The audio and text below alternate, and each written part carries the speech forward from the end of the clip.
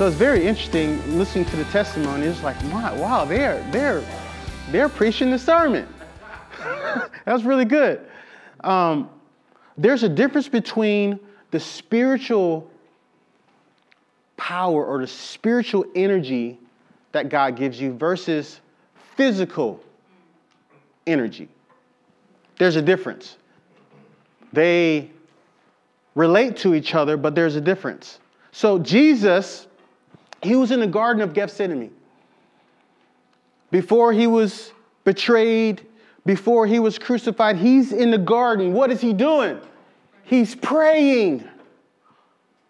Why is he praying? One of the big reasons why he's praying, he's preparing himself to suffer. Ever realize that?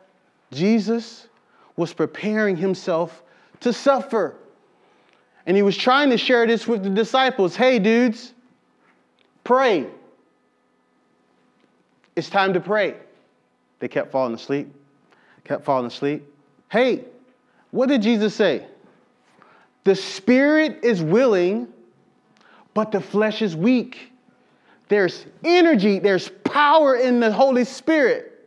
But our flesh can only do so much. Just like, who said that? What initially said that? Initially said that. Our flesh can do only so much. It's so interesting. So Peter, the guards come, getting ready to arrest Jesus. What does he do? He uses his flesh, his human energy to try to win the spiritual battle. And Jesus said, no, put that knife away. That's not what you need. You need another type of fight through the Holy Spirit. And it's interesting that Jesus said, if you don't pray, you can enter into temptation. What was that temptation? I believe part of that temptation that Jesus was talking about, it was the temptation to run and not be willing to suffer with Jesus.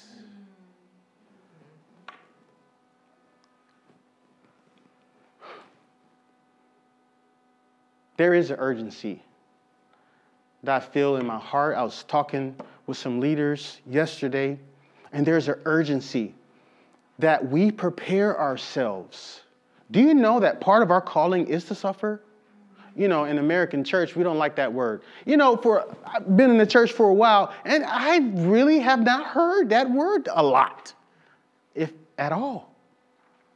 I'm not going to look to suffer, but suffering is a part of being a believer. Yes. Uh-oh. Can you help me in this? I don't know why it's not working. Anyway. Suffering is a part of being a believer.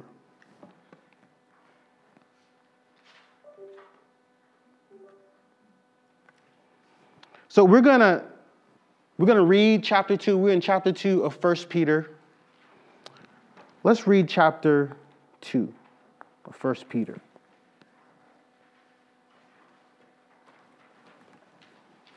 God wants to get us ready to suffer. And I say that in light of the things that's going on in Israel. Do you know that the last days was when Pentecost happened? But I believe we are in the end times. Like I was saying, I got distracted. I believe we need to have an urgency to prepare ourselves to be ready to suffer for Christ, our Savior. As my friend Phil says, we need to be not afraid to bleed for Jesus Christ. Are we ready? Are we ready? Is the American church ready for that? I hear that in China, in Iran, they're praying for us to have more persecution. They're praying for us. If they have more persecution, guess what? They'll get more on fire for the Lord. I believe part of the reason why we're not on fire and we're kind of cold over here is because we lack persecution. Because when we're persecuted, we have to trust wholly on Jesus Christ. Amen? But there's something about preparing to suffer. So with 1 Peter, in the book of Peter, 1 Peter, it's interesting that Peter uses the word suffer 17 times. Why is that? You know what I believe part of that is? 17 times he used the word suffer. Peter realized that he didn't pass the test to be ready and willing to suffer for Christ. So what is he wanting to do? By the inspiration of the Holy Spirit, he wants to help us get ready to suffer. This is not our home. This is not our home. But in this place where we're in now, in where we're supposed to go, the home that our true home, a part of it is suffering. 1 Peter 2, 1 through 5. So put away all malice and all deceit and hypocrisy and envy and all slander. Like newborn infants, long for the pure spiritual milk, that by it you may grow up into salvation. If indeed you have tasted that the Lord is good. As you come to him, a living stone rejected by men, but in the sight of God chosen and precious, you yourselves, like living stones, are being built up as a spiritual house to be a holy priesthood, to offer spiritual sacrifices acceptable to God through Jesus Christ, for it stands and sing it, brother. All right. Behold, I am laying in Zion a stone, a cornerstone chosen and precious. And whoever believes in him will not be put to shame. So that the honor is for you who believe, but for those who do not believe, the stone that the builder rejected has become the cornerstone and the stone of the stumbling and the rock of offense. They stumble because they disobey the word as they were destined to do. But you are a chosen race, a royal priesthood, a holy nation, a people for his own possession. So you know that the spirit of Babylon, over thousands and thousands of years, there was a city in a kingdom, Babylon. You know one of the things that Babylon did? It loved to rename people. People came over there with a Hebrew name. They left. While they're there, they gave them Babylonian names. Wow. Like, for example, Shadrach, Meshach, and Abednego, that wasn't their Hebrew names.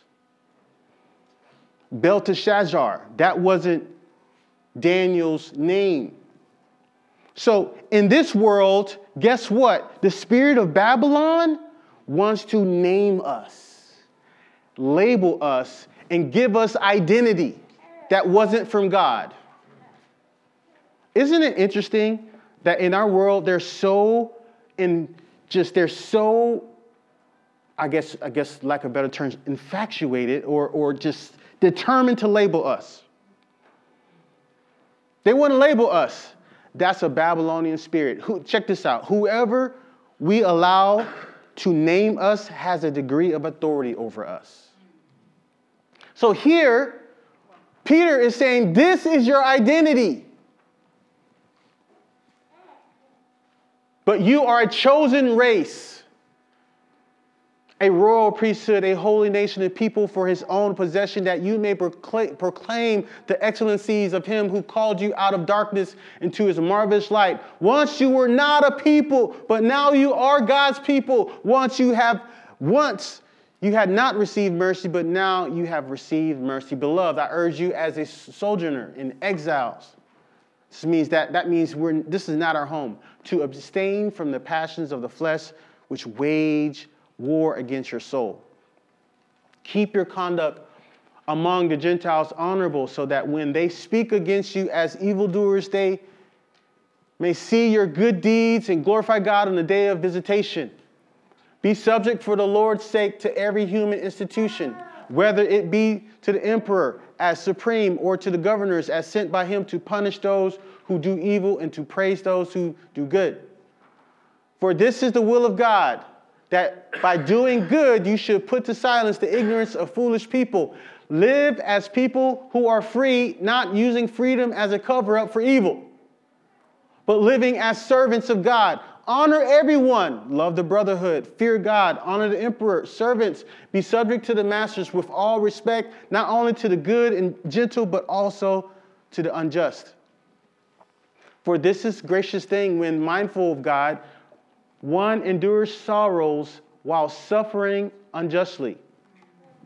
For what credit is it if when you sin and are beaten for it, you endure? But if when you do good and suffer for it, you endure, this is a gracious thing in the sight of God. For to this you have been what? We've been called to that because Christ also suffered for you, leaving you an example so that you may follow in his steps.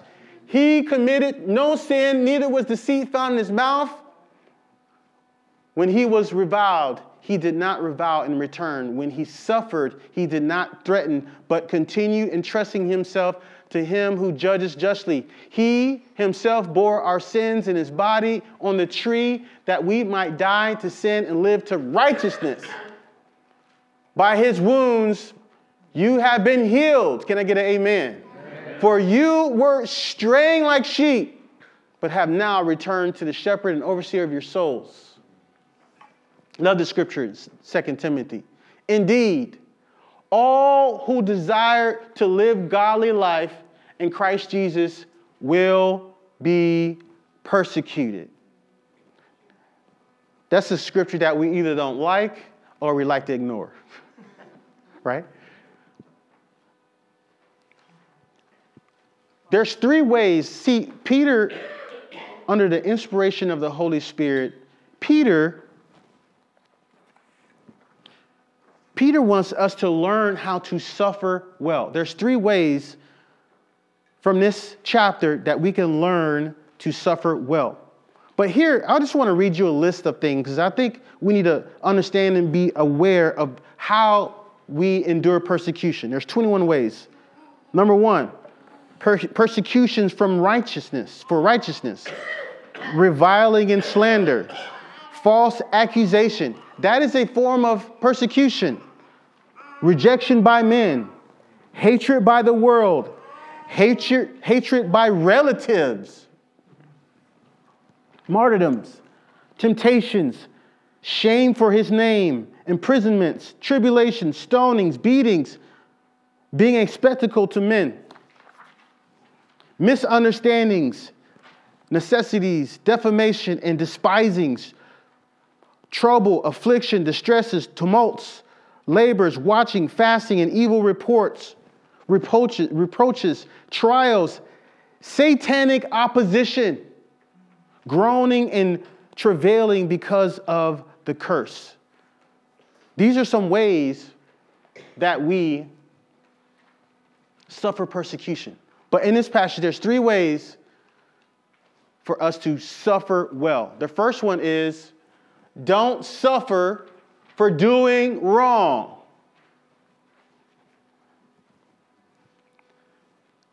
How can we learn to suffer well for Christ? First thing we need to do, we need to not suffer for doing wrong.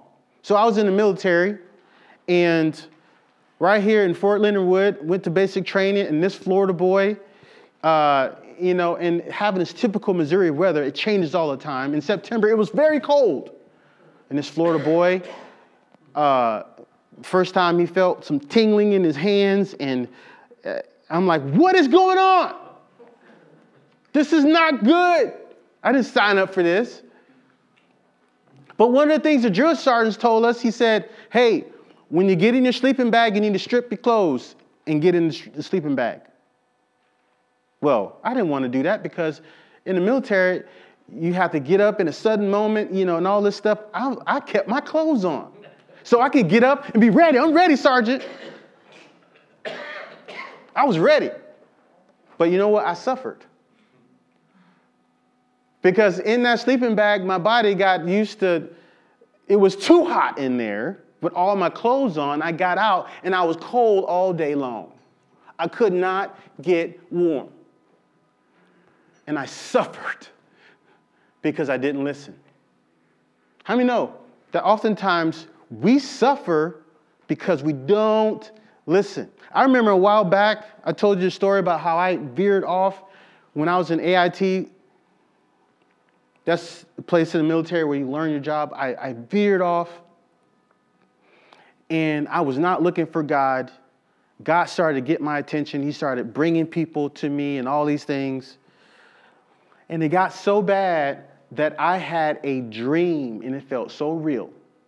I had a dream that I was left behind. And I was like, oh boy. So, I got right on the phone. Because I know if my mom, if she picked up the phone, I was still okay. Because she was a Christian. I knew she was on fire for the Lord. And I called my mom. She didn't answer the phone. That ain't right.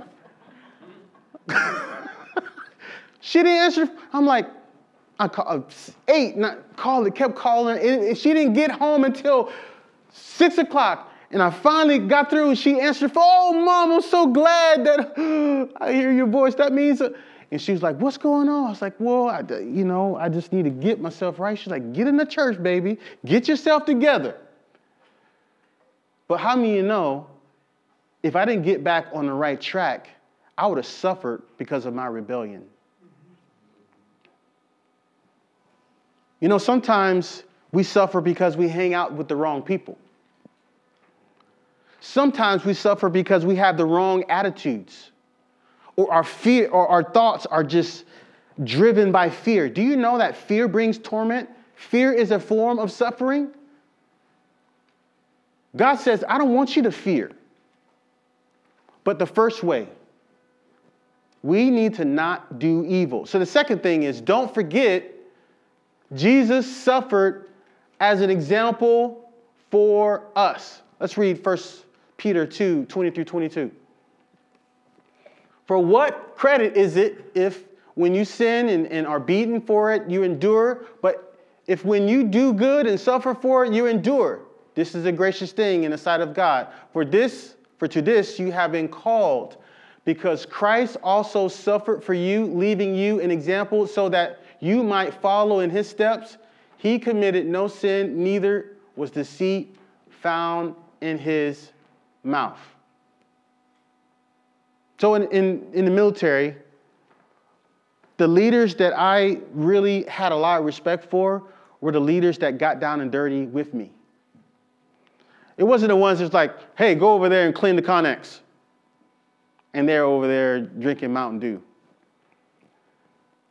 But the ones that got dirty and say, hey, come on, soldier, let's go over here. Let's knock this out. It's a picture of Jesus. Jesus would not ask us to do anything that he didn't already do or was not willing to do. Jesus has already done it. But here, as in my study, this is something that I got. In order for us to be prepared to suffer, we need to prepare like Jesus did. And how did Jesus prepare? As an example, how did he prepare? Through spending time with the Lord, through prayer. Talking about spiritual energy that God gives us. So I have a goal to pray at least 2 to 3 hours a day. That's my goal. This service, I have energy. I'm good to go. I'm good to go.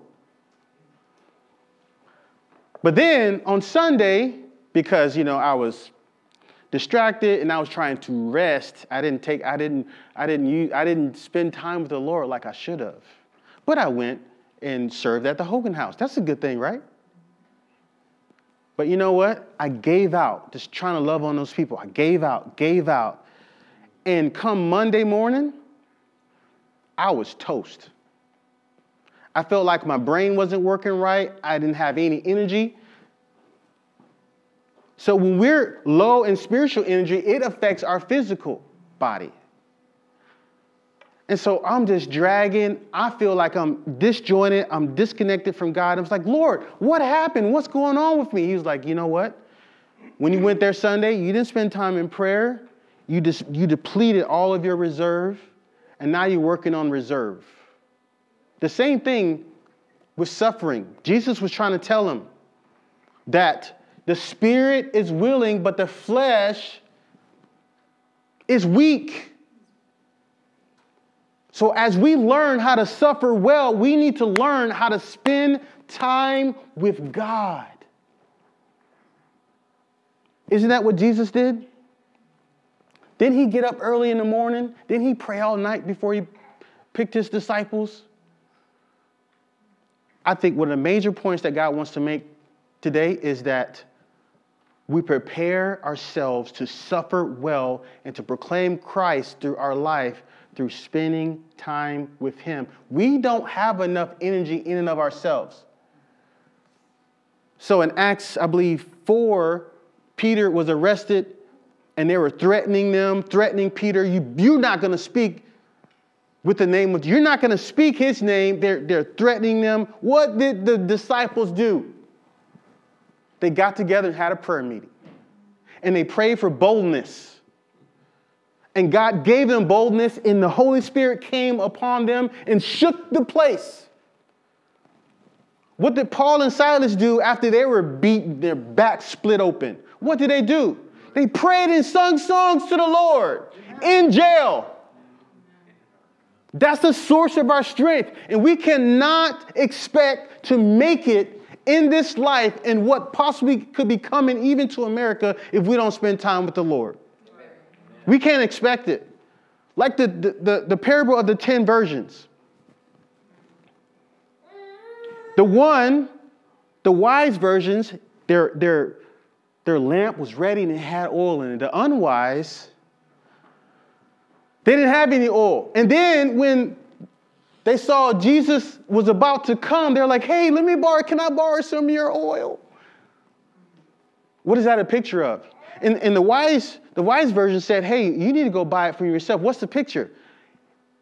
We have to pay a price. We have to pay a price to spend time with the Lord. It's a price. It's not just the gravy train. It's not just rainbows and lollipops, right?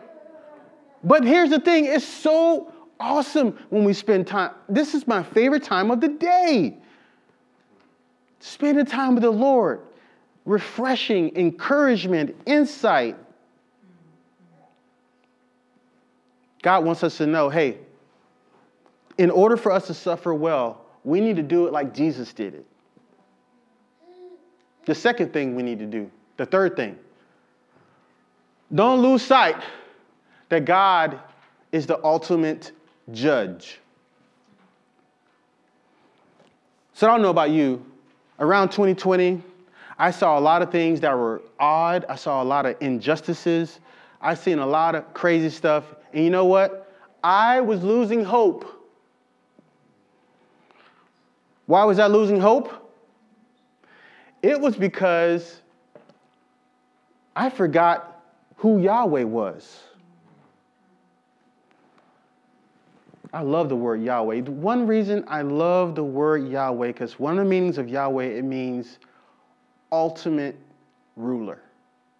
So sometimes as men, we can be all prideful and deduce certain things to men and get with other people and get away with it.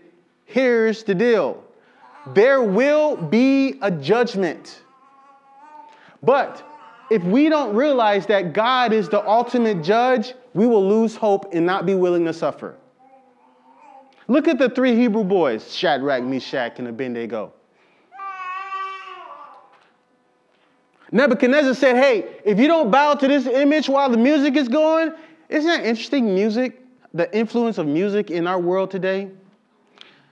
If you don't bow, I'm going to throw you in this furnace. And guess what? The Hebrew boys knew that God is the ultimate judge. Guess what they said? They were like, hey, King, we respect you. We respect your position. But check it out. We're not going to bow. And here's another thing. If God doesn't deliver us, we know he can. If God doesn't deliver us, he can't, but we know that he can. So we're not going to bow to you.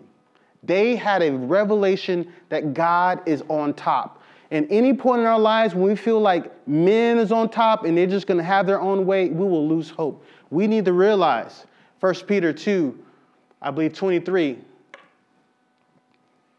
he committed no sin, neither was deceit found in his mouth. When he was reviled, he did not revile in return. When he suffered, he did not threaten, but continue entrusting himself to him who judges justly. Do you know that we serve a God that judges justly? Amen. And we need to keep that in mind. Here's this next quote. On October 6, 1536, William Tyndale was burned at the stake for translating the Bible into English. So without the efforts of God, Holy Spirit working through William Tyndale, we would not have the Bible in English translation. His last words were, "Lord, open the King of England's eyes." Amen. He had a revelation that God was a supreme ruler. Supreme ruler. I think I have some scriptures in Matthew 24. I just want to read this in connection with the stuff that's going on with Israel, because I think it's very important. Jesus left the temple and was going away when his disciples came to point out to him the buildings of the temple, but he answered them, "You see all these? Do you not? Truly, I say to you, there will not be left here one stone upon another that will not be thrown down." As he sat on the Mount of Olives, the disciples came to him privately saying, "Tell us, when will these things be, and what will be the sign of your coming and of the end of the age?" And Jesus answered them, "See that no one leads you astray. For many will come in my name, saying, 'I am the Christ,' and they will lead many astray." Do you know that there is some AI, a app, or some kind of thing that it's you can text and talk to Jesus? That's a false Christ. And they will lead many astray. A lot of people are being led astray by AI. And you will hear of wars and rumors of wars. We're hearing of wars, aren't we? Yes. See that you are not alarmed, for this must take place, but the end is not yet, for nation will rise against nation. Are we seeing that now? And kingdom against kingdom, and there will be famines and earthquakes in various places. Do you know since 2020 there's been more famine than ever before around the world? There were some of the restrictions of COVID and stuff caused people to not get food. All these are but the beginnings of the birth pains. What is he talking about? What birth pains? Suffering. Then they will deliver you up to tribulation and put you to death, and you will be hated by all nations. Do you think we're to that point yet? Hated by all nations? I don't think quite, but it's getting there fast. So this gives us so we don't know the hour or the day, but we can know the season. And I tell you what, I believe we are in the season. Amen. And this is the time to prepare. This is not the time to go out and drink Kool-Aid and jump in the pool all day. Really, this is the time for us to prepare. And how are we going to prepare? We need to spend time with the Lord. Amen. See, these verses I'm going to read next, it talks about suffering, and it's talking about how some people don't make it. Then they will deliver you up to tribulation, put you to death, and you will be hated by all nations for my name's sake. And then many will fall away and betray one another and hate one another. So you know that during the COVID time, if somebody, I heard a lady calling the police on someone who didn't have a mask standing outside at the gas station. So, you know, if they have the courage to do that kind of stuff, what's coming? And then many will fall away and betray one another and hate one another, and many false prophets will arise and lead many astray. And because lawlessness will be increased. Do we see lawlessness being increased? Yes.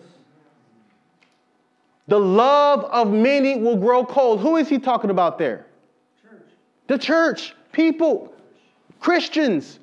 Because of increased lawlessness, the love of many will grow cold, but the one who endures to the end will be saved. And this gospel of the kingdom will be proclaimed throughout the whole world as a testimony to all nations, and then the end will come. I believe God is saying we need to get prepared, and we need to learn and focus on how to suffer well. The first thing we need to do is not suffer for good, not bad. We need to suffer for good, not bad. The second thing we need to do is realize and focus on Jesus' example and what he said. And the third thing we need to do is realize that God is in control. Can we say it together? God is in control. I loved our study in Revelation because you know what? It showed Jesus as the one in charge that will bring judgment to all these people out here doing this crazy stuff. We serve a God who's in control. Even though it doesn't feel like it sometimes, we need to be ready to suffer well. Can I get an amen? Amen. Let's bow our heads.